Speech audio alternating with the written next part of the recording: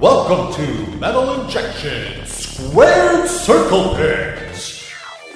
Today's special guest, Dan St. Germain. And now, here's your host, Rob Pasbani. Thank you, me. It's me again. Welcome to another edition of Squared Circle Pit. We're doing things a little differently today. My name is Rob Injection on social media. You can also follow Squared Circle Pit on social media. We're on Twitter, Facebook, and Instagram. Give us a follow. We post some cool stuff.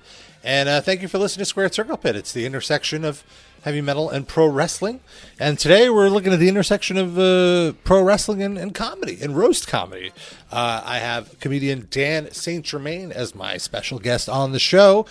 And Dan has been doing a podcast, which recently relaunched. It's him and another great roast comedian, Mike Lawrence, a world champion roast comedian, in fact, and the guy who runs the WWE Creative-ish Twitter account. They have a podcast called Wrestle Roasts. So he's going to talk about that. He's going to talk about the art of roasting, and we're going to talk about some stuff going on in the world of pro wrestling these last few days. This was recorded earlier in the week, so some of the references might be a little dated, but then take a listen. The conversation's still very fun. Take a listen to that, and then after the conversation, I'll be talking to you about what's going on in the world of pro wrestling. I'll give you some takes, some predictions, and guesses about AEW Revolution this Sunday. So let's go hang out with Dan St. Germain. Now entering the Squared Circle Pit, we have a wrestling connoisseur, a comedian, a writer, Dan St. Germain. Welcome. Thank you for hanging out. Dan, you have a wonderful podcast called Wrestle Roasts, wherever podcasts are available. And you are a master roaster. Would that be fair to say? Well, I would say my co-host, Mike Lawrence, he's is a champion roaster. He won the Comedy Central roast battle. I am but a novice. I've only written on one roast, and he's written on a ton. But I did do the roast of Bruce Pritchard, and that was a blast. I did the roast of Tony Schiavone. So I did catch the roast of Bruce Pritchard, and I have to say, you absolutely had the most brutal lines on that roast, without question. I was blown away. We'll definitely talk about it. So I mean, it's actually, I love professional wrestling and I love pro wrestlers. So I really do, they say you roast the ones you love, but in this case, it's true. I really do, really love wrestling. But I figured that this was a way to the roast was a way to get people in the door, but the podcast is a lot more than that. The podcast, every week we discuss whether AEW or WWE had the best week. We also talk about stuff as ridiculous as, whose voice is least intimidating, Bobby Lashley or Seth Rollins. It's just kind of like a free for all as far as, we don't take it too seriously. I do like that you're not only, you start off the show or you do have a focus roast on the show now, like this week or this most recent episode was Bret Hart. But then you're also basically roasting the week in wrestling, not informally. Right. Like last week we talked about Shaq a lot because that's coming up this Wednesday. And we talk about, everybody gets it, man. I mean, as far as the, podcasts, most podcasts you're going to hear a really, that are really pro AEW, really pro WWE. We love both companies. But we shit on both. It comes from a place of love, basically. Like you guys are such wrestlers. Yes, I think so. Yeah, I think so. I'm sure though, like this past roast, I'm almost positive Brett is going to listen to this because he has to have a Google alert for his name. He can. Well, he absolutely, and I've heard verified from another wrestler who would know that he listens to everything that is at all about him. So I'm sure maybe I'll get an angry letter from Bret Hart. Have you gotten since the start? Like it seems to me from watching some of these roasts, and not just the Bruce Pritchard one, but like previous roasts, like the first one I remember was like the Iron Sheik roast or any of the ones they did at Caroline's. Is some of these wrestlers, for people who live their whole life in kayfabe and working, they seem to take some of these roast jokes very personally. Is that fair to say? Well, they're living the gimmick, bro. Have you guys gotten like any heat since starting the podcast from people you've been roasting? Not yet. We just started though. We've done we've done Corbin, and Corbin, it was just like jokes about how he's a shitty wrestler. It wasn't that brutal, and Shane wasn't that brutal. Brett was the first one that I'm like, wow, we really, and obviously no jokes about Owen. I mean, you guys took it plenty far without that, though. I feel like. We did not, but that's pretty great, right? We didn't touch Owen once. Well, let's take it back a little. What I like to ask people typically is, did you get into wrestling first or metal? But for the sake of this conversation, I'll focus more on comedy. Like, did you discover comedy first or pro wrestling? I mean, I'm sure the first thing that I saw was something comedic, but yeah, because I probably discovered comedy first. Because in the first movie I really popped for that was a comedy was The Naked Gun, and that was a couple of years before I started watching wrestling. So, what was your first wrestling memory? It was right around the lead up to WrestleMania 10. It was that Brett, Luger, Yoko kind of triple threat thing. And you grew up in the Northeast, right? I did, yeah. So I was, I was in Vince's backyard. Mm-hmm. I was always a WWF guy, and I think that's why Vince was able to, which he's not able to do now, which is really weird. But like the thing that he was able to do better than any promoter in history is like realize like, oh, these colors are going to be like really attractive to 9 or 10-year-old boys, and they're going to want to, like he understood things visually. I think in a way, he was almost like, Steve Jobs in that way, where it's like, I'm not going to create everything, but I'm going to put but my creativity is going to be putting all these creations together. He was a curator. Yeah, he was a curator. He was a genius, but he was a genius. And curator. Then he kind of aged out of it. I feel now it's not as sharp. Yeah, now he thinks like the Miz is a young guy. Well, which, relatively speaking, relative to Vince McMahon, he is a young guy, but ultimately he is not. Like that is interesting. Like also just how WWE has kind of become what they used to criticize WCW about, like, how it's all old guy, quote unquote old guys, they're not pushing new talent. And now they've kind of fallen into the trap. Well, it seems like AEW's falling into that too, because they just signed the Big Show, which is like the biggest example of that. I feel like every company falls into that at some point, whether it's TNA, WCW, AEW, not as much WWE, but lately WWE. It's all let me, maybe we can cash in on a paycheck with it, because it's a lot less work to bring something back that already worked. It's like if they bring back DX, they know they're going to sell this amount of shirts.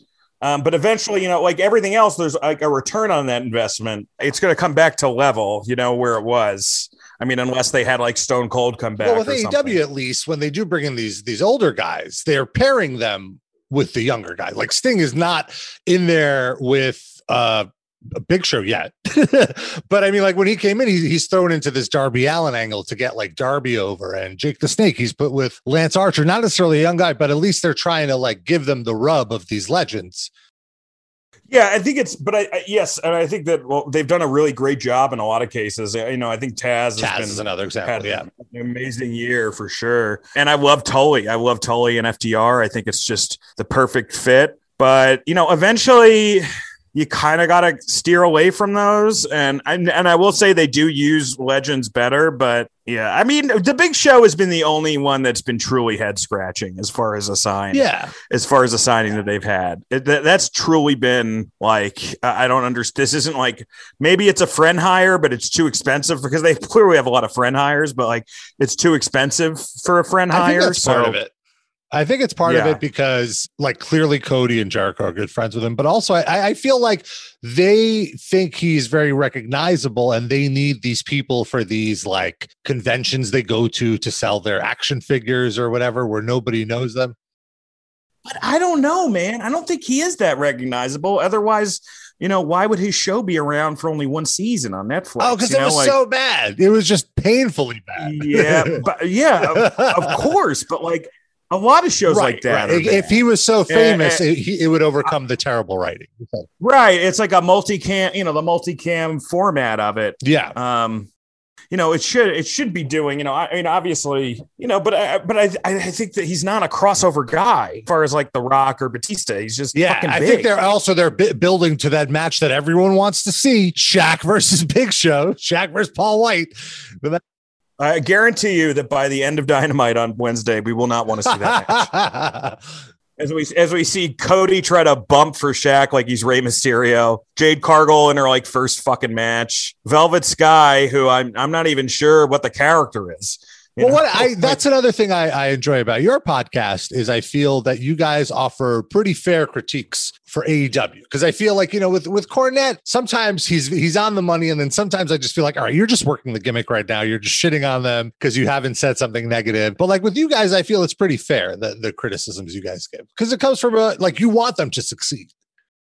Yeah, because I really like AEW, and I wanted to write for them. They never got back to me, so I bring that back up because in case you like, they have every right to think that this is like a bitter guy. But I do really want to see that company succeed, and you want to see that company, give, especially with some of the practices that WWE is engaged in over the years. You want to see, a viable alternative, and I think that's why we do get hard on them too, because it's like. It's easy to shit on WWE because, but WWE in a lot of ways has a harder task than AEW. WWE has way more programming that they've got way more masters they've got to serve. And they get all the the spoils of victory too, right? They get first slot on any late night show. Their press arm is amazing. Their merchandising wing. I mean, the things that Vince is very good at, he's still pretty good at. But yeah, you can't really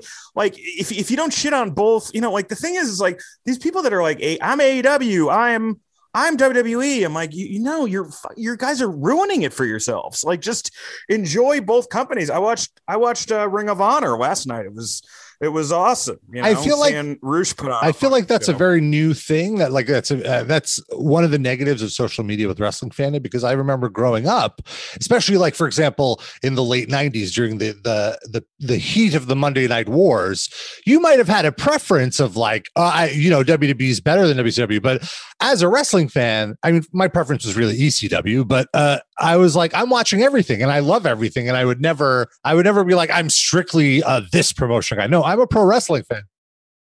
It's so bizarre because what are you saying there? It's like, no, I want this billionaire to beat this billionaire. Right. It's not like I'm rooting for the wrestlers, man. I'm rooting for the boys. I'm not rooting for fucking the bookers. You've talked on the show about how you've attempted to audition to be a WWE writer.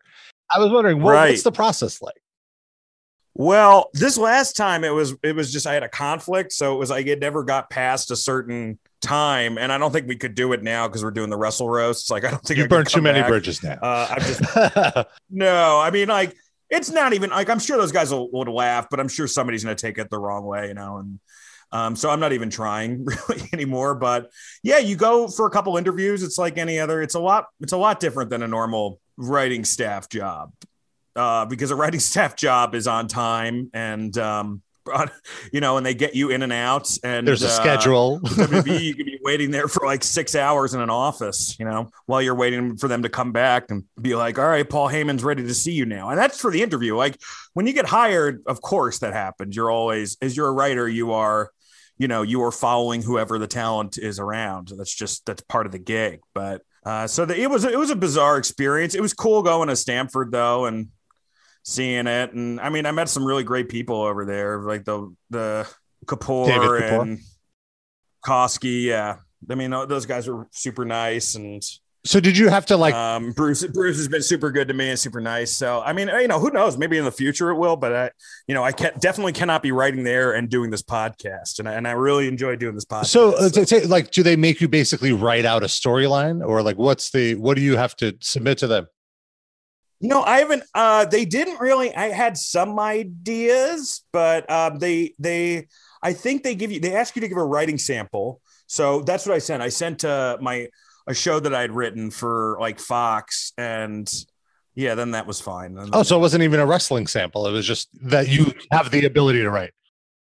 No, and I think they used to do that, but I think that they want people. It's going to change all the time. By the time somebody listens to this and then gets an interview, it could be a completely different set of guidelines. I mean, I've seen that now with writing packets. Like, thank God now of them. I feel like the people who are starting to read these packets are realizing just, these people should just have to write like a page of jokes, and that's starting to become the norm, which is great. But it used to be like 10-page packets and stuff. Interesting. Like that. And I also do like one thing that's unique about your podcast is you have a former writer on the show. Yeah, Robert Karpolis is on, and then Mike has written for every show under the sun. I've written a bunch. Scott's has one of the highest roast YouTube battles ever. That's online. I think Pat and Oswald loved it. It's so there's a lot of great. We got a good roster. We got a deep. How did you guys come together to do the show? Is it just pure Corona boredom? Well, I've known Scott and Mike forever, and then I knew Robert from his Twitter feed, WWE Creative-ish. So we started kind of messaging back and forth, and he came on the show a couple times as a guest, and I came on in his MLW show as a guest, and then we ended up. He's a very smart guy, so he's a lawyer outside of this. So it's let's talk a little bit about doing Starcast. You did that roast of Bruce Pritchard, and so yes. So how you obviously attended as a fan, but also had to work. Yes. I'm assuming you treated this roast as you would any other roast. How do you prepare for? Well, it was kind of, it was, all the comics, myself, Mike Lawrence, Ron Funches, and James Matter and Taylor Williamson. We were all very prepared. But we got there, and I don't think the wrestlers knew what a roast was.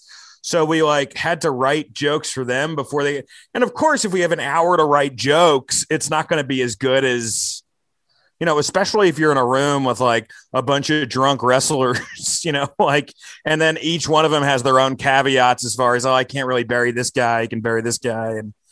And, but yeah, it was wild, man. And part of it too is you don't really when you're an hour beforehand, it's well, I'm not going to give you my best shit. I'm saying my best shit.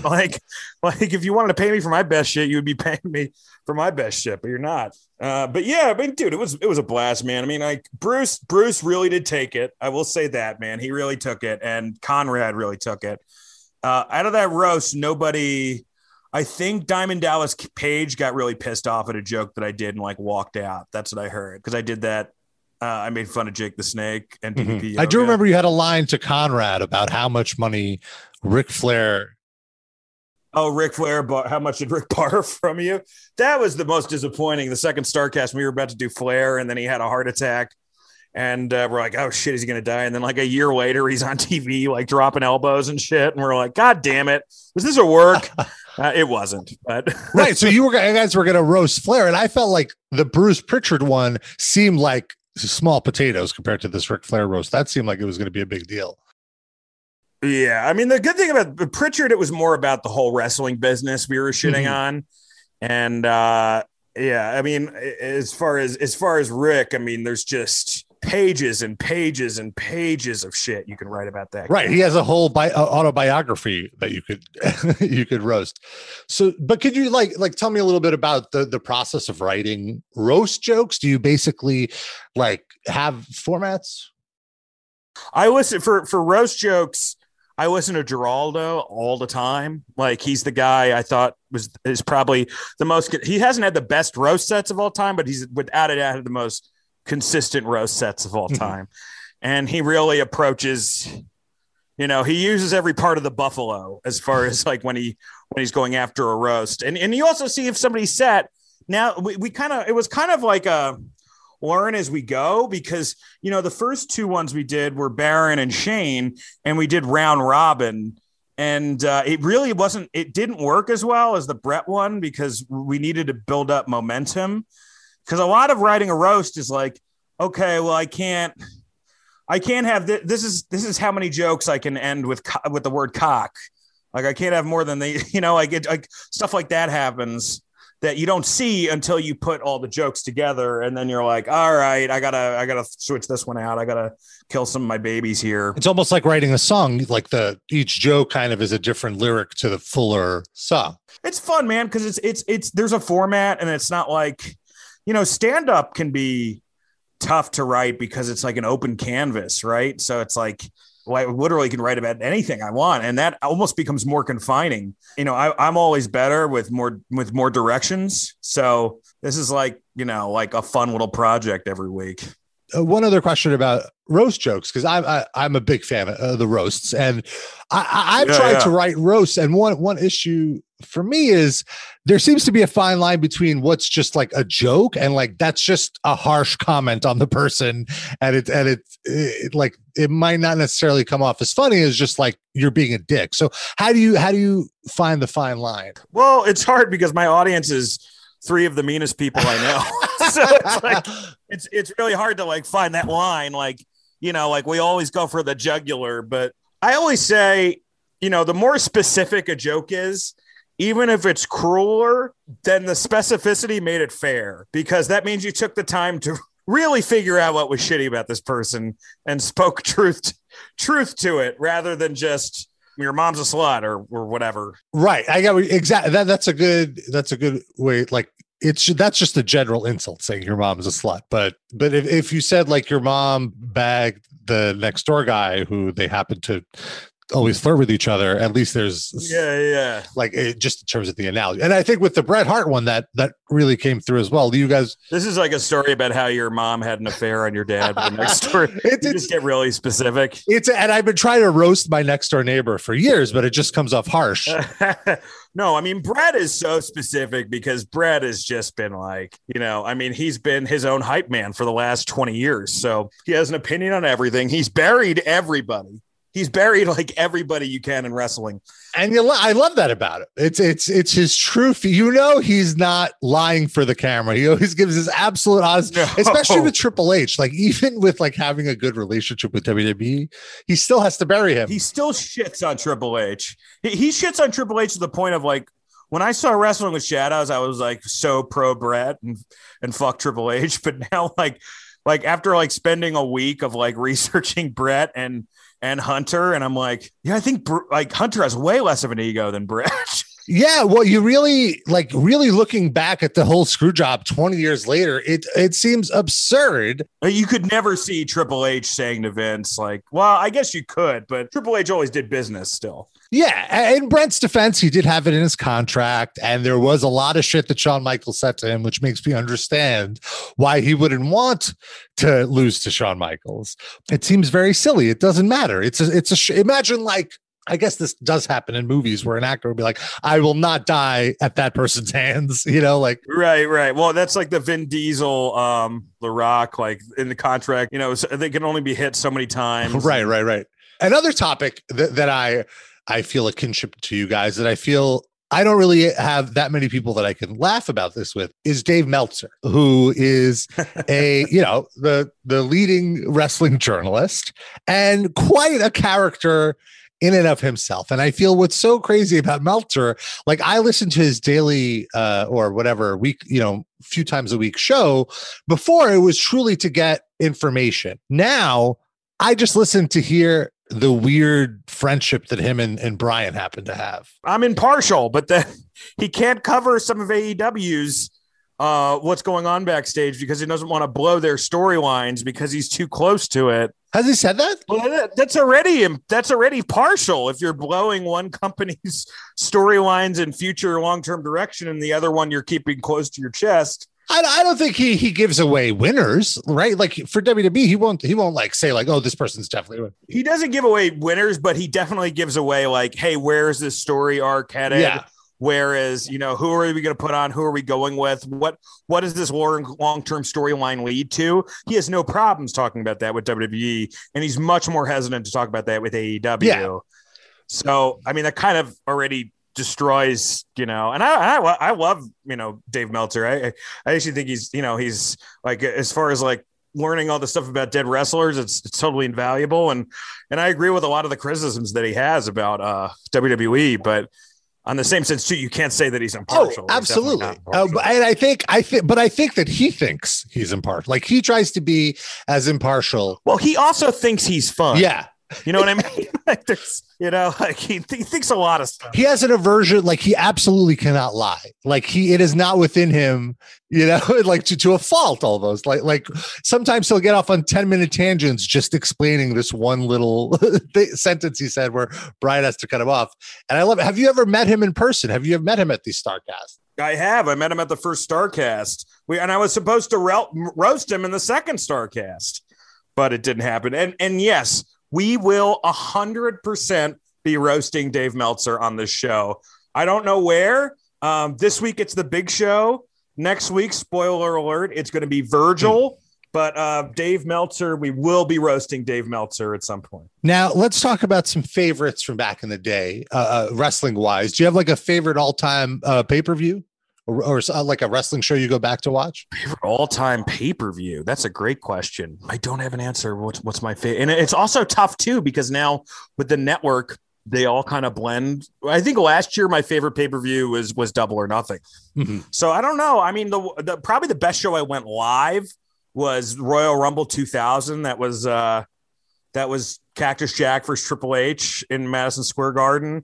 That was incredible. I went to a New Japan show in Long Beach where it was the finals of, I don't know if it was the New Japan Cup or the G1. I think it was the U.S. title tournament. Yeah, I thought it was, but yeah, that's the one Omega won. I saw that. That was incredible. I saw that SummerSlam where it was AJ and Cena. Oh yeah, that was a Barclays. Right? You went to that one. That was great. And the first Double or Nothing I went to, which was awesome in Vegas. Was there like a favorite era growing up? Like when was your biggest fandom? Like when were you most in it? I think that like when I was like 10, right? Yeah, when you're like mimicking. But when I was 10, I actually probably spend more time, researching wrestling today than when I was 10. Yeah. So maybe now. I would have to say now. I mean, I watched a Big Show documentary for the second time this weekend to get ready for, and it's not a great documentary. It's like one of those WWE Studios ones where it's all like, just the most antiseptic, like, basic shit. But no, it's not bad. They do a pretty good job. It's not bad, but it's definitely, it's company. It's like a company propaganda film. Have you always been into wrestling, or did you like fall out and then get back into it recently once it started paying? I fell out. I wasn't into wrestling until about fourth grade. And then I fell out towards the end of high school through college until my last year of college. And then I got back. What drew you back in as an adult? I was just drinking a lot and it was on. I remember. Yeah, I remember there was one. It was the Raw leading up to, I think, WrestleMania 22. That was the one that Cena, it was like Triple H went against Cena. So I got back in because I was also a Rob Van Dam fan, and he was kind of having like that was his moment, a big second wind at that time. Yeah, he was having his big moment. That's cool. And who are your guys right now? Who are guys that when they're on the screen, you're just like, I can't, like, this is going to be great no matter the shitty storyline? Any promotion? Well, Kenny for sure. I mean, every time I see Kenny on the ring lately or in a match, it's been incredible. Eddie Kingston on the mic for sure. Lately, Orton, not recently recently the Orton, but it used to be over the summer for sure. And with the Edge stuff, Orton. Roman, without a doubt. Like Roman has been, you can't take your eyes off him. So I've been digging the Hurt Business when they've come on. I saw a guy last night, Shane Taylor, that was really good. I've never seen him before. He was at he was fighting a Ring of Honor. I guess he's in the Foundation or whatever. So yeah, those are my guys right now. As far as I like Sasha a lot. I like Io Shirai. I like Bianca Belair a lot. Rhea Ripley, and I always watch Daniel Bryan and AJ when they're on, just because of how phenomenal they are bell to bell. All right.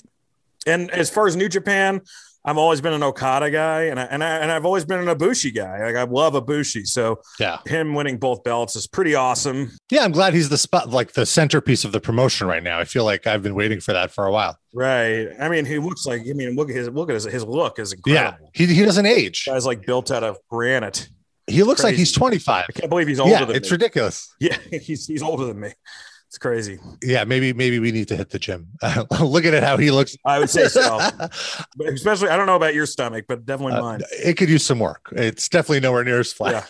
Yeah. So as we wind it down, one thing I usually do with musicians is I ask which wrestler would make a good metal band. Like what comedian, right. Like if you were doing a 4-person stand-up show and you were recruiting wrestlers, it's a wrestler only stand-up show, who do you think would have the comedic timing to do a good set? The comedic timing. Yes. King Kong Bundy was super funny and he's dead now. And I know he tried to do stand up, but his shoot interviews were awesome. He had great timing. Batista has awesome timing as a comedic actor. Jericho has amazing comedic timing, but I think it's stand up. He would, it's always death. Like the wrestlers who think they're funny, that's always going to be death. You know who I think would actually be really good if you got him like drunk and unfiltered, this is a real surprise. Michael Cole.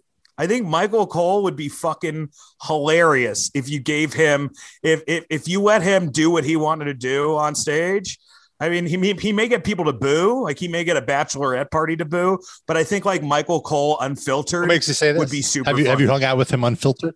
I haven't hung out, but I know enough people to know Michael Cole that know that like off stage he's like kind of a miserable, dry sense of humor kind of guy. It's the complete opposite of obviously as a commentator he's fucking terrible, but like off stage he's apparently amazing. Okay, that's good. That's very interesting. And you mentioned shoot interviews. It would not be Brett. Brett would not be on my comedy line. He has unintentional comedic timing. Although he did perform at a comedy theater in Toronto that I performed at. So he was, I guess, in some sort of, he did that Mad TV stuff too. But Nash could be pretty funny. I think like if Nash wrote it out, he would be really good. Like anybody who's like has a really good shoot interview where they don't take the business that seriously. Well, you mentioned the shoots. Who were your shoot interview? Like that's a part of. Oh, Nash is the best. Nash is the best shoot interview ever because he really does. It's like the opposite of everybody else as far as how he talks about the business. It's all work, so he's great. They probably have like a metal super group, like a Monsters of Metal thing. Like for shoot interviews, there's a shoot interview with Honky Tonk Man, New Jack, and Iron Sheik together, Legendary. Where they were fucking hammered at a motel, and they help Iron Sheik moon the camera because he's too drunk. So they take off his pants for him. It is wild. Like if you want a shoot interview, man, great. That era of shoot interviews for the three of them, like they all had their own batshit insane shoot interview with RF Video. Then RF was like, let's get them all three in a room and do it. Even like exactly. That rant that they go on Benoit and like how he killed baby Daniel. Legendary. It's crazy, man. And I mean, like Honky, if you think I'm Bret Hart, like Honky Tonk was doing like stroke act outs and shit. Like it's nuts. It's nuts how fucking mean that guy got. So he was a great shoot interview. And then what are really fun ones? They're really the guys who weren't there for a while because they're very honest. Like there's one that's Duke the Dumpster Drosy, and he basically the whole interview is him because I just did Brett, so I'm talking a lot about Brett. But the whole interview is basically him talking about how he completely ruined his career by listening to Brett's advice. Oh, really? Because Brett like kept like telling him to like stick up for himself, but then he'd be like, yeah, but I forgot that I was Duke the Dumpster Drosy, So I would like make a stand, and then Vince would be like, no, and like my spot would get even worse. It's really funny. That's cool. Well, definitely some homework for Squared Circle Pit fans to check out.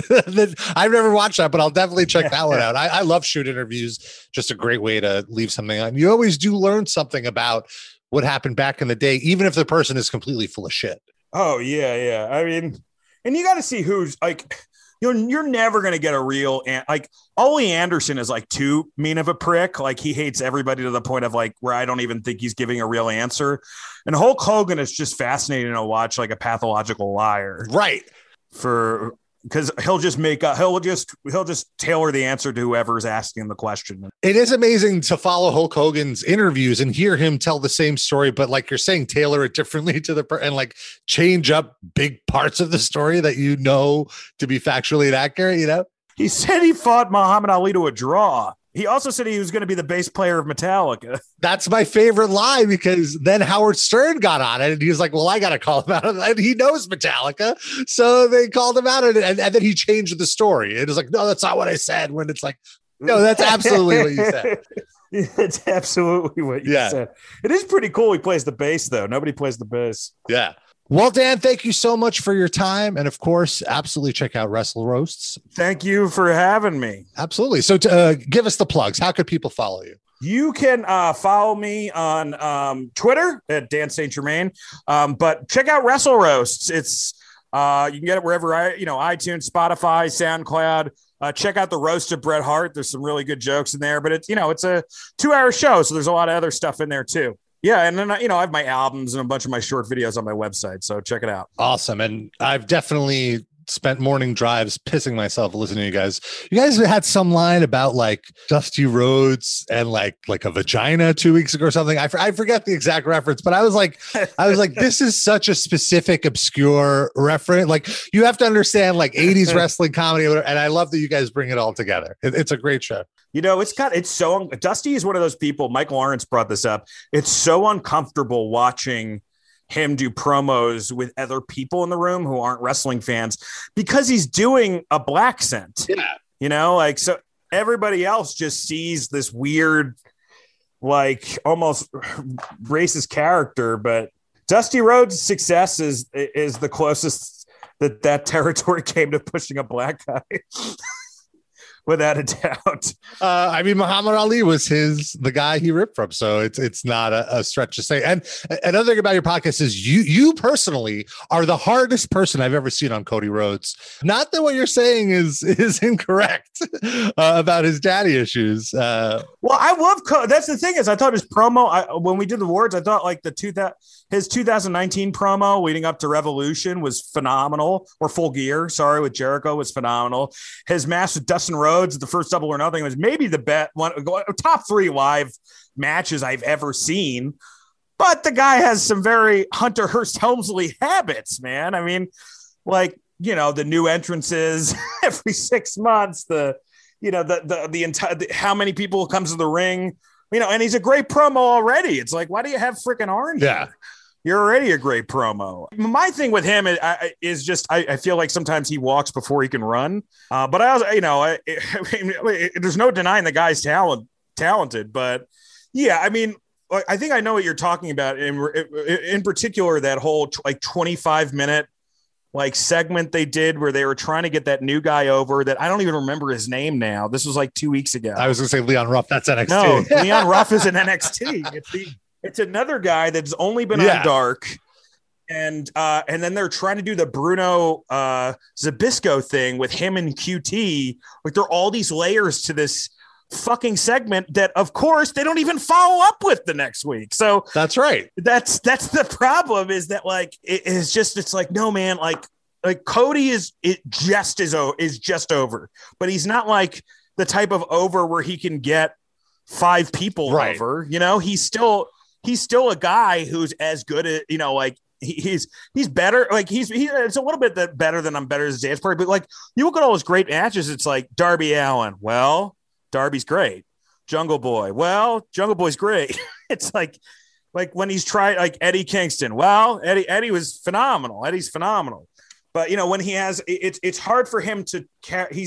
And Cody's a phenomenal talent, but I don't think he's a talent that can still carry guys, which is a very different set of skills. There's a way that a certain guy, for instance, as much as everybody's like, oh, a Jungle Boy, he's he's green, but you see his matches and look, I don't know the intricacies of pro wrestling, but in a lot of matches, Jungle Boy seems like the vet, as far as the physical moves that he's making. His promos, obviously, that's not his strong suit, but so I don't mean to be, I actually love Cody Rhodes, and I remember I met Brandy, and she's super nice. I think Brandy would be a great babyface manager. I just, it's just, I loved the old Nightmare character, but now it's weird. The Nightmare Collective, it's the whole American Nightmare. It's I'm the bastardized version of, I'm the American Psycho version of my dad. Right. But, since then they now have him and Brandy are having a kid, and they've also adopted half of the Georgia wrestling independent scene. I feel like over their fireplace, there's QT's stocking. There's everybody in the Nightmare family. Yeah. And I think their fault is, it's just a little too much, man. It's just too much. I think also their fault is he thinks people care about all of that stuff more than they actually like. Nobody cares about the rest of the Nightmare Family. He loves the spectacle, right? Hogan and Rock is his favorite match, but Hogan and Rock, again, it's like very simple. It's two guys and, it's two legends. Yeah, but no, make no mistake. I do not. I think Cody's great. I give Cody shit because he makes the most like, if I didn't like him, I would probably have been giving him shit way before this, but he makes the most like unforced errors ever in wrestling, Yeah. But I mean, I think he's phenomenal as far as like a talent. Absolutely. And I would say that to his face. That's what I would say to his face. I would have no problem talking to his face because there'd be so many good things to say to the guy in addition to like, nobody's fucking asking me. I'm a fat guy with a beard who runs a podcast. Well, on that note, you can check out his podcast by searching for Wrestle Roast. Wrestle Roast, baby. Check it out, guys. Thank you, Dan. Thank you so much for having me. Very fun talking to Dan, and thank him. And his podcast is very funny. If you're looking for another wrestling podcast in the rotation, check out Wrestle Roasts. It's been an interesting week in the world of pro wrestling, and we have a new world champion in Bobby Lashley, and we have a really interesting AEW show yesterday, and some interesting New Japan news. New Japan's going to be heading back to the Tokyo Dome in May, and 2 weeks before that, they're playing a big baseball stadium, which is kind of weird. They usually don't have these big shows in May, and I wonder what the card they have, what the attractions they have for these big shows. I guess the reason they're doing that is because the Tokyo Dome shows they had in January, they had to limit the capacity due to COVID, and maybe the assumption is by May, enough people will be vaccinated where they can get a lot of people in there. But what will be the matches? That'll be interesting. I'm curious about what's going on with Kota Ibushi. He said he is going to be unifying both the IWGP World and Intercontinental titles, and I don't know how I feel about that because I'm a big fan of the IWGP World Championship design, or the IWGP Heavyweight Championship design, I should say. And I hope it doesn't shy too much away from that design, but I guess we'll have to wait and see for that. I don't know if the Intercontinental title has to be unified. I like the belt, but ultimately, I don't have a too strong of an opinion, although I'm not favorable for it. New Japan has been pretty fun, though. It's been interesting to watch. It's a nice weekend watch, and now they're starting their big tournament. It's called the New Japan Cup, and basically the winner gets a world title shot. And I always like these tournaments because it means singles matches, and the singles matches in New Japan are always the fun ones. And maybe with these big shows, perhaps we could see some AEW talent on them just to help, draw interest to it. But that's a bit of a pipe dream. Speaking of AEW, they had their big show last night with Shaq. I thought Shaq did way better than I thought he would. I could not believe that Cody Rhodes put Shaq through a table and that Shaq took that dangerous-looking table spot. He did it. Good for him. AEW has been really fun these last few weeks. I'm really looking forward to Revolution. I think they have a stacked pay-per-view card this weekend, and I figured, why not go through the matches and give some predictions on what I think will happen. So in the buy-in, we're going to have Rio and Thunder Rosa versus Britt Baker and Reba. I'm going to guess that Reba is going to lose the match, possibly to Thunder Rosa. And then we have the tag team match with Miro and Kip Sabian versus Chuck Taylor and Orange Cassidy. I kind of feel this is building to a Miro versus Orange Cassidy singles match, perhaps. But I would say Miro and Kip are going to get the win here. Then the Casino Tag Team Battle Royal. This is essentially like a Royal Rumble for tag teams, so based on the rules. And the teams are Bear Country, who's have a great-looking gimmick. I've seen them on Dark. The Dark Order of Alex Reynolds and John Silver. The Dark Order of Evil Uno and Stu Grayson. The Inner Circle of Santana and Ortiz. The Butcher and the Blade. Private Party. And Top Flight. I would say of all of these teams, probably the Inner Circle, Santana and Ortiz. That's going to be my prediction. The big money match. The winner gets the quarterly earnings of the other wrestler. Big money Matt Hardy versus Hangman Adam Page. I think this gimmick is ridiculous. The build-up to this match has been really silly, but I really hope Adam Page wins this one. I think it's been fun watching Matt kind of stumble around, and I really like Adam Page, and I think his momentum should keep building. The World Tag Team Championship match, Young Bucks versus Chris Jericho and MJF. I think I saw something that this is going to be the opening of the pay-per-view, and I imagine Young Bucks are going to retain. They try to make it a blood feud in 2 weeks. That kind of didn't work for me, but I'm sure everyone's going to work really hard and have a really, really fun match. The tag team street fight with Darby Allin and Sting versus Brian Cage and Ricky Starks. I feel like this feud has been going on forever, and it kind of has, but it's been since December. I feel like I even talked about that with Dan earlier. We got Darby and Sting versus Cage and Starks. Hard to say. I feel like it has to be like Sting's first match back. He has to win, right? So I'm going to say Darby Allin and Sting. For the Women's World Championship, Hikaru Shida versus Ryo Mizunami. It's been really fun watching these women's matches in this women's title tournament. And I have a feeling, though, that Hikaru Shida will win. But I could also see, because Ryo Mizunami, she flew all the way from Japan. She had to, schlep all the way over here. Maybe they'll give her the belt. But I still feel like Hikaru Shida is the one. Then there's the Face of the Revolution ladder match, which should be a really, really fun match. Cody Rhodes versus Penta El Zero Miedo versus Scorpio Sky versus Lance Archer versus Max Caster versus, to be announced, somebody debuting. I think it's really smart that they always have this question of who's going to show up on the pay-per-views to make you kind of buy into it. I'm curious about it. But I think I'm going to give this to Scorpio Sky based on the commentary that he did on AEW last night. It kind of feels like he's turning heel a little bit, and I'm curious to see where they go with it, and I hope they give him a bit of a push because he's a great wrestler. Then finally, the exploding barbed wire death match, Kenny Omega versus Jon Moxley. This match is probably going to be insane, and I feel like Kenny Omega is going to find some way to cheat and retain the title. But this match, I don't know. I hope it doesn't get too gross, but it'll definitely be a spectacle. And that's the card. I think AEW is a really strong card. I'm excited to watch the show.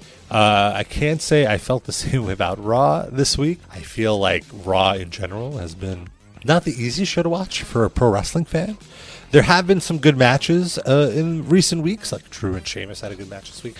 But I just feel like the wrestling it doesn't matter. It's inconsequential. Like, Raw in general has felt, if I miss it, I could just catch up with a few YouTube clips and not really lose anything. And SmackDown has been much more watchable to me. I'm really enjoying Roman Reigns. I'm enjoying the Sasha Banks, Bianca Belair feud. SmackDown is where it's at for me personally with WWE. So I'm liking SmackDown, I'm liking AEW, and I'm excited to have the New Japan Cup here and have these singles tournament matches. And I'm mostly excited that you are listening to Squared Circle Pit. Thank you as always for listening. Check out our archives. We have so many great interviews from the past with lots of cool people like Corey Taylor, Maynard from Tool. We've got Corpse Grinder, tons of cool wrestlers like Triple H, Seth Rollins, Edge. Really cool stuff. Check it out. Squared Circle Pit, metalinjection.net/Squared Circle Pit for all the archives. Be back in 2 weeks with a really, really cool guest. Hope you could tune in.